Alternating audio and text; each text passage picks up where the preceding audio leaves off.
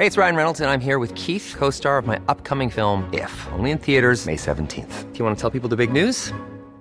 All right, I'll do it. Sign up now and you'll get unlimited for $15 a month and 6 months of Paramount Plus Essential Plan on us. MintMobile.com/switch. Upfront payment of $45 equivalent to $15 per month. Unlimited over 40 gigabytes per month. Face lower speeds. Videos at 480p. Active Mint customers by 531.24 get 6 months of Paramount Plus Essential Plan. Auto renews after 6 months. Offer ends May 31st, 2024. Separate Paramount Plus registration required. Terms and conditions apply if rated PG. We need now to work double hard to overturn on the inflation rate and the unemployment rate. It's called the Phillips curve. The government is too big, it's too intrusive, it restricts what we can do. My colleagues and I are acutely aware that high inflation imposes significant hardship. This is the Debunking Economics Podcast with Steve Keen and Phil Dobbie. Well, remember how Silicon Valley Bank collapsed in the US because although it had bought government bonds with the money its customers had deposited, those bonds went down in value, so there was a gap between the money held and the money deposited. They were insolvent, in other words, even though they had bought supposedly the safest financial instrument on earth, US Treasuries, US government bonds. So, did they buy when there was a bond bubble? Over the last 10 years, that's what we've seen, and it was set to burst, just like shares. QE.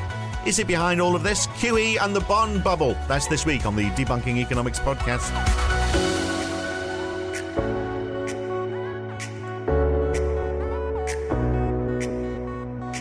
Now, bond prices have been coming down in price. That's why yields are so much higher. But they're coming back from a high when yields were low. So this week, first of all, we'll begin by sorting out that relationship between bond prices and yields. And then we're going to ask what's all this volatility that's causing all of this, and have central banks got anything to do with this? Spoiler alert, yes, of course they have. But first of all, this inverse relationship between, just so we know we're all on the same page, this inverse relationship between bond prices and yields. Who wants to explain that? Do you want to do it, or shall I do it? You have a crack. My voice is cracking a bit. Well, let's look at the idea that you've got $100 worth of bonds and they've got they pay 10% interest. They've got 10% coupon rate. So when the government issues it, they say, right, $100 we're very generous, just because my math isn't very good. We'll pay you 10% every year, interest every year. Yeah. But then somewhere along the line, you sell it, you can't get $100 for it because there's not the same demand for those bonds. And of course, with bonds, there's a whole load of factors. It is a complicated trading environment because they've got different durations, they've got different lengths of different issuers, and of course, in a competitive market where there's so many other assets. So rather than, even though I paid $100 for it, I can only sell it for $90. But the coupon is still $10. Yeah. So rather than being 10%, it's going to be a little over 11.1%. Yeah. So that's why. So that happens all the time. That's an automatic mechanism. So bond yields, and so people look and say, well, okay, what's the yield on these bonds? And there's people are trading based on the yield, which is really trading based on the price. And those yields also obviously influence things like interest rates. Very hard for the government to say interest rates, or central banks to talk about interest rates being at a particular price if the market is trading bonds with the yields a million miles away from where they want to control interest rates. So in a way, the market is also controlling the ability for central banks to do what they want to do. So not really. This is one area where MMT is very important. We'll come back to that, though. All right, okay. Well, explain why. Well, see, because if you look at how are bonds bought, okay, and the MMT point is that when a government runs a deficit, it has to cover that with bond issues, and it also issues bonds for outstanding interest payments as well. So that when it runs a deficit and it pays interest on existing bonds, it puts money in people's deposit accounts, whether that's individuals in the non-bank sector or non-bank financial institutions or the banks themselves. The three potential locations that the money can go into. They also they have to, in accounting sense, put exactly the same amount in reserves. So the reserves go up. Now, if the reserves are, for example, offering zero interest, which is what they historically did until the financial crisis in 2008, then you got money in your bank which is getting no interest because they're an asset which is not earning income. Now, if the government comes along and says we're going to give you 1% interest on that versus 0, will you take the deal? Yes, you will, even if the rate of inflation is 10%, because it's better to get 1% than nothing 0. at all. So in that sense, the government doesn't have to be beholden to the bond market. This is the point which was made when who's the predecessor to Sunak? I've forgotten the name. Truss. Yeah. Okay. When Truss came along with her, very briefly. Okay. Yeah. The idea was the bond market's putting up rates. We can't afford it. We're being blackmailed by the bond market. They could have done it. They could have literally offered 1%, because so long as you offered more on bonds than you got on reserves, then those bonds would have been sold in the primary dealer market. Right. It's very different. But it doesn't happen, though, does it? I mean, no, it doesn't, because this is because bankers and wankers and politicians don't understand the damn monetary system they're in charge of. Right. And so they believe that they are beholden to. They believe they are, yeah. By the market. It sort of helps as well if you happen to be a financial market speculator. What's the current Prime Minister's name? Rishi Sunak. You know, I've got to get in touch with Australian comedian Dan Illich. Dan got annoyed by the people marketing my course and my cartoon book recently, so I've got to make an apology to Dan one way.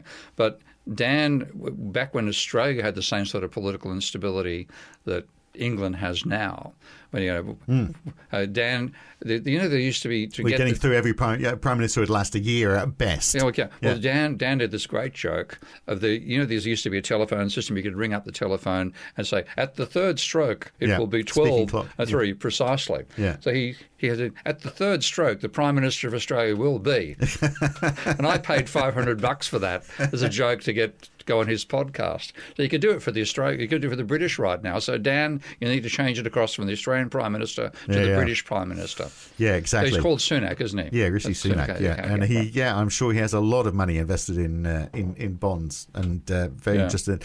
But look, there has been a lot of volatility in the bond market, so it was always the safe bet, wasn't it? I mean, it was, if you've got a portfolio and your portfolio manager says, well, do you want to go on a low risk or high risk? I mean, it's basically, if you say high bonds risk versus shares. Yeah, exactly. Yeah. So I don't have a big portfolio, but I do have a portfolio manager, and I had that conversation. And he says, well, you're very lucky you chose the high risk, because the low risk one fell in value.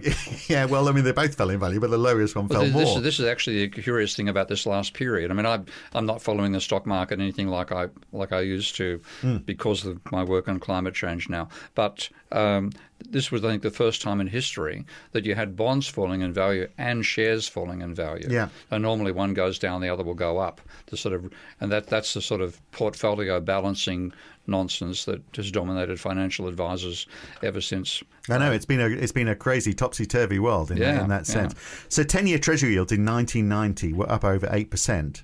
They have been progressively lowering. So bond prices have been going up, in other words, for the reason we've explained, while yields go down. So they went down to 1.5% in February 2020. Before the pandemic, I mean, there were ups and downs, but the trend was downward in yields. So we saw bond prices going up progressively. And I actually bought bonds on that basis in 1993. Right, knowing that they would but gambling on my knowledge of Minsky's financial instability hypothesis, that with rising private debt, the central bank would be forced into lower interest rates without actually even knowing why that was happening. And so bond prices are likely to rise. Right. I should have bought property, okay? Because they pumped up property far more than they pumped up bond prices. My then wife wanted me to buy property, and I said no.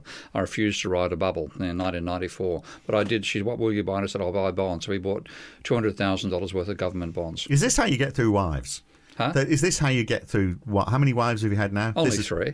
Just the 3. Yeah. So is it a common pattern? You get in there and she says, "Let's buy a house," and no, it's I refuse to buy a bubble. No, it was only one. That was a one-off. I could see how that could end a relationship, though. It did work pretty well. She wants the house. I won't say who walked out the door, but it wasn't the usual story. So look, this rising in bond prices over that decade. Then, so let's get back to this though. I'm having a bit of fun here. So. Well, okay. Let's just talk about Steve Keen's love life for the next 20 minutes. That's enough of all that. Now back to the finance. Okay. So we've seen bond prices over that period since 1990 just progressively going up and up. So what's been the cause? Well, fundamentally, the cause has been rising private debt. And this is why I say, again, you've got people in charge of the monetary system who don't understand the monetary system. Because if you go back to government policy like Federal Reserve interest rate setting during the days of Volcker, for example, rate rises were one and often. I think there was actually a couple of 2% increases in interest rates under Volcker. Yeah. Now, why could that trashed the economy? We had the Volcker recession, which ended inflation by crushing the economy and crushing trade unions. Talked about very fondly, though, by those people, the very same people who are trying to crush the economies globally now. So if only we could be as bold as Volcker was. Yeah. But what he did was, what he thought he was readjusting was inflationary expectations. That was the Milton Friedman nonsense he was following. What it did was crush the economy instead, and then, of course, inflation went down with it. So a large part of why they can't put the rates up now is because a 1 or 2% increase in interest rates on a monthly basis. So the meetings to set the rates were every month. So you could potentially expect your rates to go up 1% increase every month for several months. That would bankrupt people on a grand scale. The break is much, much bigger if the scale of the debt that you're putting the interest rate up on is that much higher. Yeah, and that's what it was under Volcker. Just because you're talking about a bigger percentage, bigger slice of people's income that's being spent to So now them. we talk about a 25 basis point change. Well, it used to be 100 basis points. We only invented the term basis point to cover the fact that we'd had interest rate changes of less than 1%, and what was actually going on was rising private debt. So the bang they got out of an interest rate rise was much bigger than they expected, and so ultimately they came down to 1.25% changes rather than the 1% of the olden days. So the falling interest rates. We've been having a few 50 basis point. We've been having a few 50 basis point rises lately. You watch what happens till they try 100 basis points. But yeah, so fundamentally the falling interest rates have been driven by rising private debt. Right. And again, this is yet again the causal role of private debt in the economy, which mainstream economists haven't got an effing clue about. Right. I was going to say fucking, but I thought you might ban it from the... You don't know. I hope no one from Apple is listening. Okay.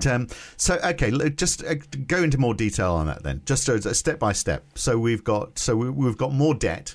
Yeah, we're carrying more debt. So to explain to that why this again is the importance of credit in a capitalist economy. Yeah. Again, this is something which I did the very first mathematics on it, I think in 2017. Showing mathematically that credit is part of aggregate demand and income, because the mindset with neoclassicals have is with the loanable funds model is that a bank lending money is really a bank enabling Phil to lend Steve some money and charging the introduction fee. I call that the Ashley Madison theory of banking. For those who know what Ashley Madison is there for, and no, I haven't done that on my sex life. So, but anyway, so. If the bank's an intermediary like that, if Phil's bank account falls and Steve's rises, one compensates the other, and there's no particular impact upon aggregate demand. That's the fictional world that mainstream economists live in, and that's why they think the level of private debt doesn't matter. And when you do the mathematics on that and you model it, if you lived in a world where banks were introduction agencies, then a rising level of private debt would have no impact on no necessary impact upon GDP.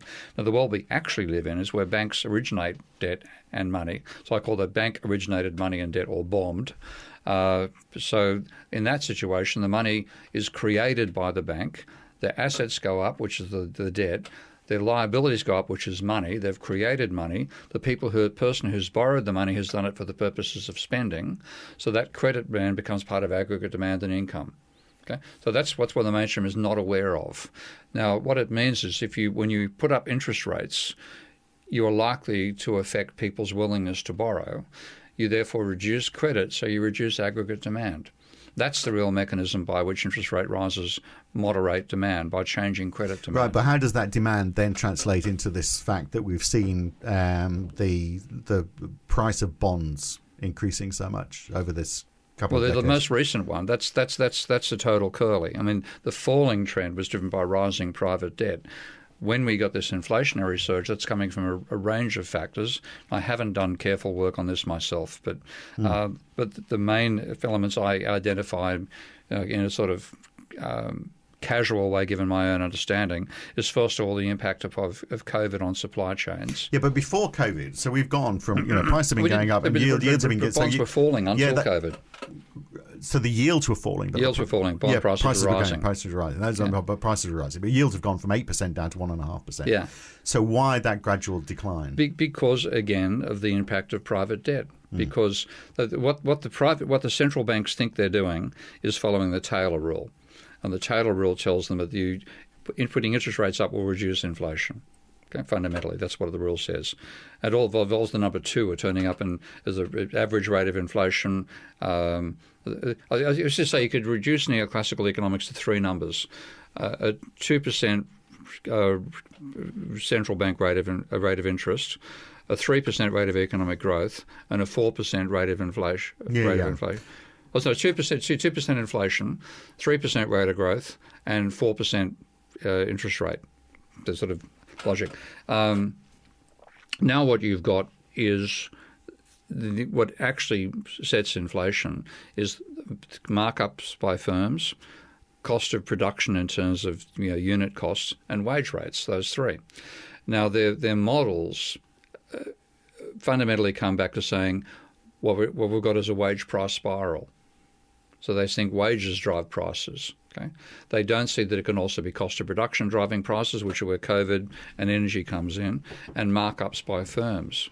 And what gave us this rising inflation in the post-COVID period, not post-COVID, but after after the start of COVID, in this COVID age, the COVID epoch it may turn into, is the gigantic increase in the money supply.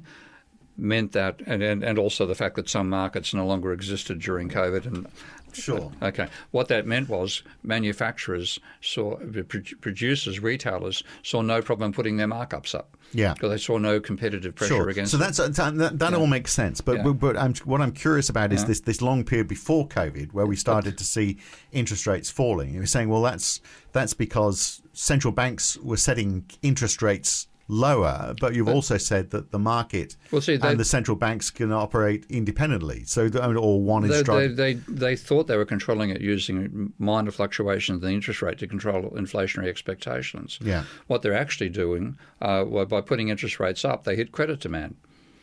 Okay, and they hit it harder than they thought they would, so they'd go in the opposite direction. And if we go back and take a look at what central banks were doing around the financial crisis, they were all putting up interest rates because they expected inflation. Okay? So when we were approaching 2007, in virtually every central bank, we had rising interest rates because what they could see was an inflationary surge coming along. They had no bloody idea a financial crisis was approaching. And I know from speaking to individuals, managers in those central banks, okay, they admit they were completely caught out by it. They had no idea the financial crisis was approaching. They thought they were in controlling inflation. What they were doing was making credit more and more expensive when credit was already starting to top out because of the length of the bubble. So credit suddenly collapsed. You had credit demand in America went from equivalent to 15% of GDP in 2006 to minus 5% in 2000. So in that bang, they dropped rates like a brick. We had the zero interest rate policy for all that length of time. And again, without understanding why, the main thing was that zero interest rate meant the negative credit that we went through and the depressing effect that had on the economy wasn't accentuated by positive interest rates. So they were forced into the, and they had no idea why they ended up in the zero regime. Right. Well, okay, I want to explore more about why they did, because it stuck around for a while, and then all of a sudden we seem to have gone the opposite way. I want to look at what the role of QE is in all of this as well, because I'm sure that's a significant part of all of this. Don't answer it yet, because we'll be back in just a second. It's the Debunking Economics podcast. Me and Steve Keen. Thanks for listening. Back in just a second. When you're ready to pop the question, the last thing you want to do is second-guess the ring. At BlueNile.com, you can design a one-of-a-kind ring with the ease and convenience of shopping online. Choose your diamond and setting. When you find the one, you'll get it delivered right to your door. Go to BlueNile.com and use promo code LISTEN to get $50 off your purchase of $500 or more. That's code LISTEN at BlueNile.com for $50 off your purchase. BlueNile.com, code LISTEN. Hey, it's Ryan Reynolds, and I'm here with Keith, co-star of my upcoming film, If, only in theaters May 17th. Do you want to tell people the big news? All right, I'll do it. Sign up now and you'll get unlimited for $15 a month and 6 months of Paramount Plus Essential Plan on us. MintMobile.com/switch. Upfront payment of $45 equivalent to $15 per month. Unlimited over 40 gigabytes per month. Face lower speeds. Videos at 480p. Active Mint customers by 531.24 get 6 months of Paramount Plus Essential Plan. Auto renews after 6 months. Offer ends May 31st, 2024. Separate Paramount Plus registration required. Terms and conditions apply if rated PG. This is the Debunking Economics Podcast with Steve Keen and Phil Dobbie. Welcome back to the Debunking Economics Podcast. We're looking at bond prices and what's been happening really over the last 30 years. I mean, that we saw a big change during the global financial crisis. But if we look at from 1990 through to just before the pandemic, yields on bonds have gone from 8% down to 1.5%. We had a period where they were pretty close to zero. So before the break, I was alluding to the fact QE had a bit to do with this, and it did, didn't it? Oh yeah, well, QE only came in and after the financial crisis. It was the first country to try it was Japan. The person to create the term was Richard Werner, and what it was done was in the belief that this would increase lending. Okay, and my clearest statement of that expectation is actually with Bernanke in 2009, I think. But you can even find it in Obama's speeches about what QE would achieve. And the whole idea about QE was to buy bonds off the banks and off the non-bank financial institutions. Which will push the price up, which will bring the yield down. Yeah, they'd be able to flatten the yield curve across the whole spectrum. So they used to just buy short-term government bonds. Under QE, they bought short and long-term government bonds and private bonds as well, mortgage-backed securities and so on. Yeah. So what that was, that drove interest rates down across the board. But the theory that lay behind it was, without having the bonds, the banks would instead have reserves, and they'd lend the reserves out.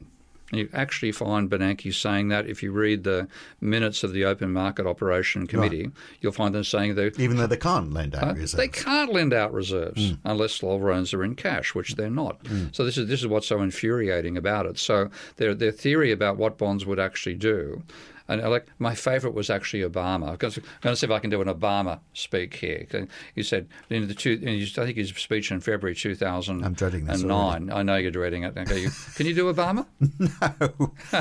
You can do Galway. Yeah, but he's white. There's a bit of the middle-aged white man doing. Well, I can't. I'll try to do the intonation, if not the. Okay. But it said a lot of Americans say, worrying about why the bailout's going to the banks. Where's my bailout? They ask. The truth is that $1 of money in a bank can lead to $8 or $10 of loans by banks, a multiplier effect that will boost the economy more rapidly. That's literally what Paul Bloody Obama was sold by Bernanke and friends. It's completely wrong about the nature of banking. But that was the basis of QE. Convert bonds into reserves, drop the yield curve as well, which made the cost of servicing that excessive private debt easier for people. So it did have a minor impact on that front. But the banks can't lend out reserves. What actually happened instead was they were buying bonds off non-bank financial institutions, converting bonds into cash, and what did the NBFIs do but convert the cash back into shares? And that gave us the asset price appreciation. Right, which we definitely saw. So we saw a big increase in share prices. My favourite about that particular line, by the way, is that the S&P bottomed at 666. There is a mark of the devil. But there is a multiplier. Not the way he's describing, perhaps. But I mean, if interest rates are lower, then it's easy. It's cheaper for you to borrow. So you might. But interest rates are often lower because people are less willing to borrow. Right, yeah. So it's not a causal factor. That's why, again, one person I'll recommend people read is Blair Fix. Yeah, a brilliant Canadian, highly empirical researcher. And Blair's done the numbers recently on interest rates and inflation, and said that inflation, declining or rising inflation drives interest rates, not vice versa. So the causal mechanism that the banks think they have is actually a reactive mechanism. Right. I completely get that. I think that which negates the argument that, okay, so let's make the cost of borrowing cheaper by us buying up a huge swathe of bonds.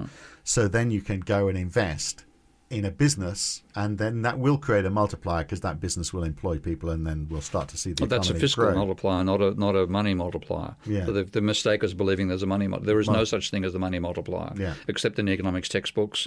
And the best use of those is, depending on how cold it is, a fireplace, maybe a boat anchor. But for Christ's sake, don't read them. Yeah. But you would get a fiscal multiplier if I was borrowing money from the bank and I was investing it in building a business. Yeah. And that's the money that was created. Perhaps you get an investment boost. Because the interest rates were lower, I'm more likely to borrow more. But your point is, you're not going to do that if you're not going to see that return. And this is because what the economy is tanked. This is again the misinterpretation of Keynes, because what that is arguing is the interest rate is the main determinant of investment. Now, Keynes argued the main determinant of investment is expectations of profit, and they're incredibly volatile. And interest rate is the very, very cumbersome and kludgy way to control it. So the neoclassical papers that talk about the interest rate controlling the level of investment assume rational expectations. And what rational expectations means, capacity for accurate prophecy. So therefore you know what's going to happen in the future, you know the returns, and the only variable is what rate you discount them at. And that's why they come up with this nonsense about interest rates controlling investment. So in this free market in which we operate, in which there's, only tweaking at the edges, the Bank of England bought, just tweaking at the edges, £875 billion in government bonds. And obviously that's inflated bond prices quite substantially as a result, because they've, which is what they intended. Yeah.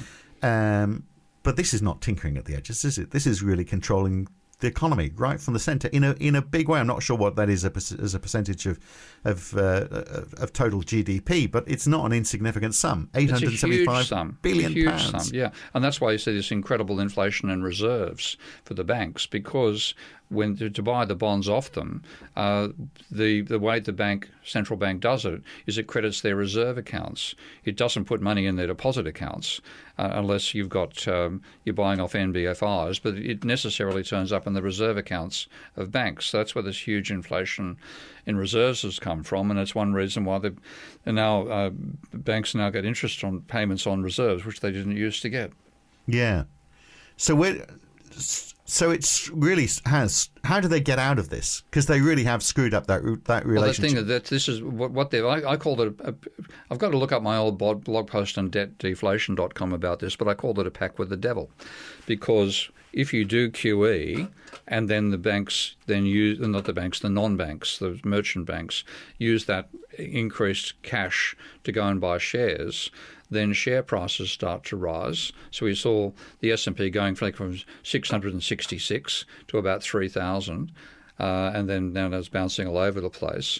But that meant if they start trying to reverse it, they drive share prices down. Yeah. Now, they've become beholden to the belief that they can't have falling asset prices. So that once they start to see asset prices collapsing, particularly the share market, that then raises the possibility there's merchant banks. Sorry, I didn't get the right intonation there. The merchant banks becoming illiquid again because their assets are falling, their liabilities are remaining constant, they can go bankrupt. So the possibility that the shadow banking system can fail means they try QT for too long, they cause a crash in the asset markets and go back to QE again. So a pact with the devil. Yeah. And if governments have been selling all these bonds and then they've been bought up by central banks through QE, and if the central banks then start to say, well, okay, let's unwind this, let's bring our balance sheet down, let's start selling those bonds on the secondary market. They cause an asset market crash. Yeah, so they don't want to do that. No. And they also don't want, presumably as well, the government wouldn't want those, a lot of those bonds to find themselves in a third party, because even though that we know that they're going to have to start paying real money but the real money again is created by the... which they can create, for sure. But they're going to have to pay it to a third party. But I guess if they pay that to a third party, it's money that's being pumped into the economy. So that's a good thing, rather than being held by the central bank. What you're seeing is that's why people are saying about the interest rate rises right now. It's actually increasing the amount of government money being created for the finance sector. Because fundamentally these bonds are bought by non-bank financial institutions, the merchant bankers and so on. Buying them. So if you put up interest rates, you're increasing the income of the financial sector. So how do they unwind from this then? One way is to let the bonds mature. Yeah. Okay. Because at the end of a bond, you've got to give the face value back to the buyer. Yeah. And then the bond value falls, the value in reserves would rise, value in deposits would rise, and they could do it just by aging the damn things out of existence. And that's what I thought ultimately they'd be forced into doing. But now you have the reversal of this with the rising interest rates. Central banks putting up rates, which therefore reduces bond prices. So. Yeah. And we had falling bond prices and falling share prices for quite a while. Does it matter, though? I mean, if those balance sheets just unwind gradually as they just it's a gradual thing that matters, because all banks have bad loan provisions. Merchant bankers would have similar allowances. So it's a case of letting the maturity effect come in and reduce it that way.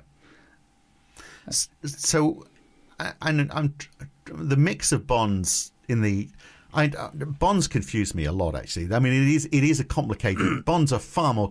Shares are easy to understand, aren't they? They go up and down. You buy them, and they don't have an age component to them. And there's which I think they should. There's absolutely, yeah, which we've talked about in the past. But there's so many dimensions to bonds because they're driven by a whole load of factors. Yeah. But I mean, but the share market tends to get driven a lot by animal spirits, doesn't it?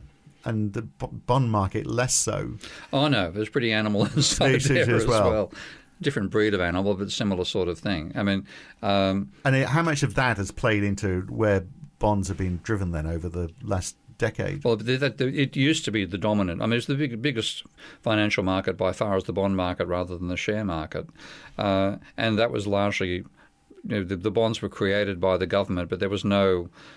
there was buying and selling pressure, but it was not on the scale of QE, because what QE meant was the central bankers are involved in open market operations with the private banks all the time. They're buying bonds and selling them again to try to keep the interest rate within their margin, which back in the days when you had trivial levels of reserves.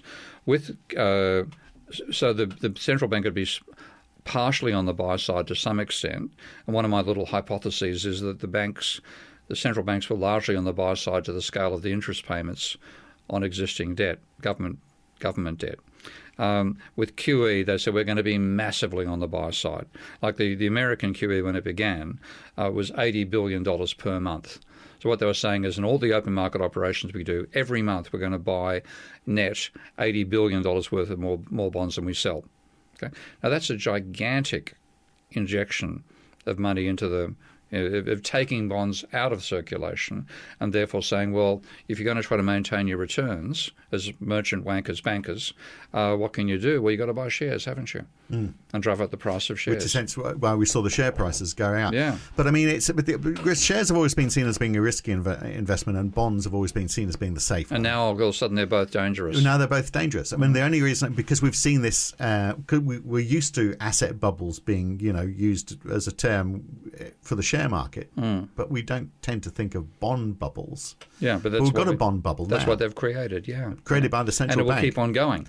A bond bubble that's been created not by because there's so many, because it's a more technical investment. I suspect there would be less likely to see bond bubbles happening. Yeah, well, without the central bank having bought however many millions of pounds. Yeah, worth. so I think this is definitely a consequence of the central banks not understanding the monetary system. Because, again, this might sound ridiculous to anybody who doesn't know what economists do for a living, but their models, the dynamic, stochastic, general equilibrium models, don't have banks or debt or money in them. So they have models of the economy operations which don't include the factors they've got control over. Yeah. Which is ridiculous, except for the interest rate, but that's what they do. So they do not understand the monetary system, and yet they're the ones who are in control of it. Yeah, so there they are, trying to moderate the economy and making sure we don't get all of these bubbles. And they cause them instead. They caused the share market bubble, a gigantic one from 2010 to 2020. Now they're causing a bond market bubble. Yeah, with what was originally seen as being the safest investment you can make, which is the safest investment that people... Best investment we could make is to shut down every economics department on the planet. But there will be people who've got hurt by putting money into investments where they were told it was safe because they're in bonds. And losing out.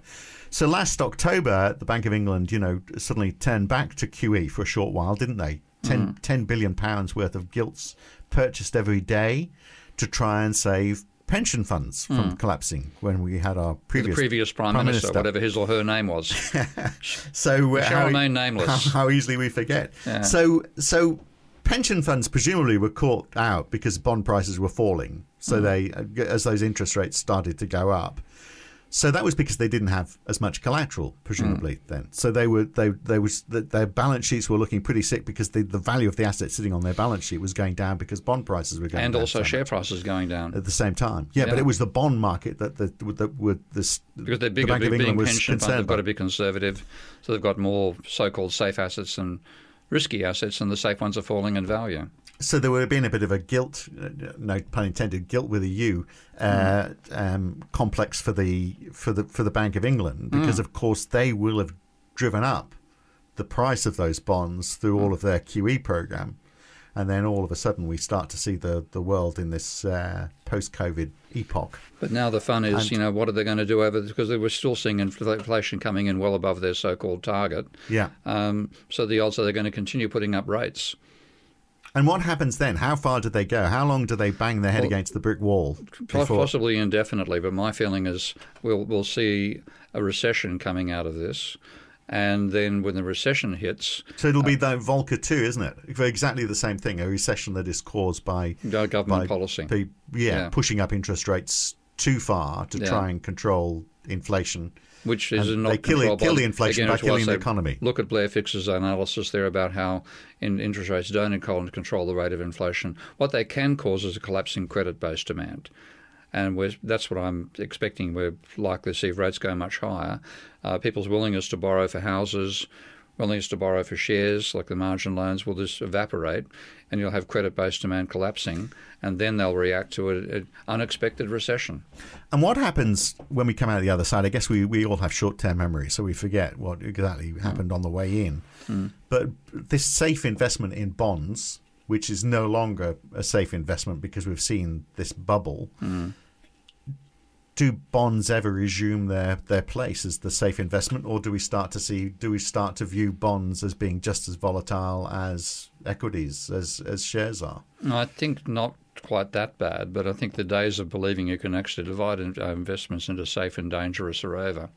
And this is approaching a long overdue end of the road for the financialisation of the economy.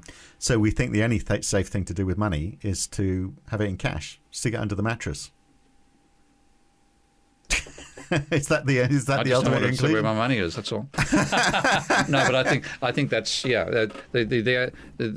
been sucked into a financialised view of the world. That means being sucked into either bonds or shares, and we had this simplistic idea that bonds were safe and shares were volatile, and that was the investment. That's what investment consultants do. They tell you what's your risk profile, and bang, they'll lean you one way or the other. That's all they think they have to do. In fact, what we've caused is a financialised. There's too much money in the financial sector, not enough getting to the industrial production side of the economy, not enough to the infrastructure.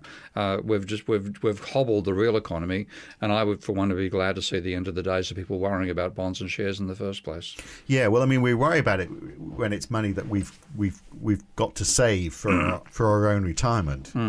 And we want to see that money get the best possible return. I would rather see us getting decent pensions, which is what we had before we did all this nonsense. Paid for by the government. Paid for by the government. The government should be creating the money for pensions, and pensioners should be an income source for businesses long after they cease being wage slaves for the same businesses. Well, that's a very different change from where we are now, isn't it? That's for sure. I don't think that's going to happen, though, Steve. Well, not deliberately. Like most things in economic policy, it'll happen by accident. But you'll also have people saying, well, that's state pensions, that's fine. But, I'm a very wealthy man. I've got I want a much better standard of living than everyone else in my retirement. So that's easy. Save the money and go and build your own fallout shelters.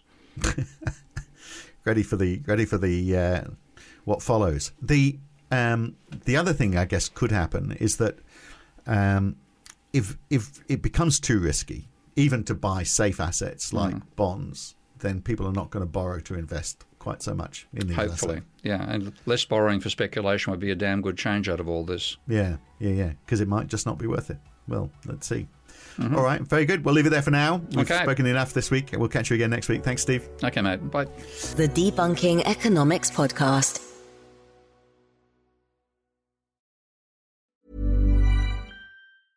Mom deserves the best, and there's no better place to shop for Mother's Day than Whole Foods Market. They're your destination for unbeatable savings, from premium gifts to show-stopping flowers and irresistible desserts. Start by saving 33% with Prime on all body care and candles. Then get a 15-stem bunch of tulips for just $9.99 each with Prime. Round out Mom's menu with festive rosé, irresistible berry chantilly cake, and more special treats. Come celebrate Mother's Day at Whole Foods Market.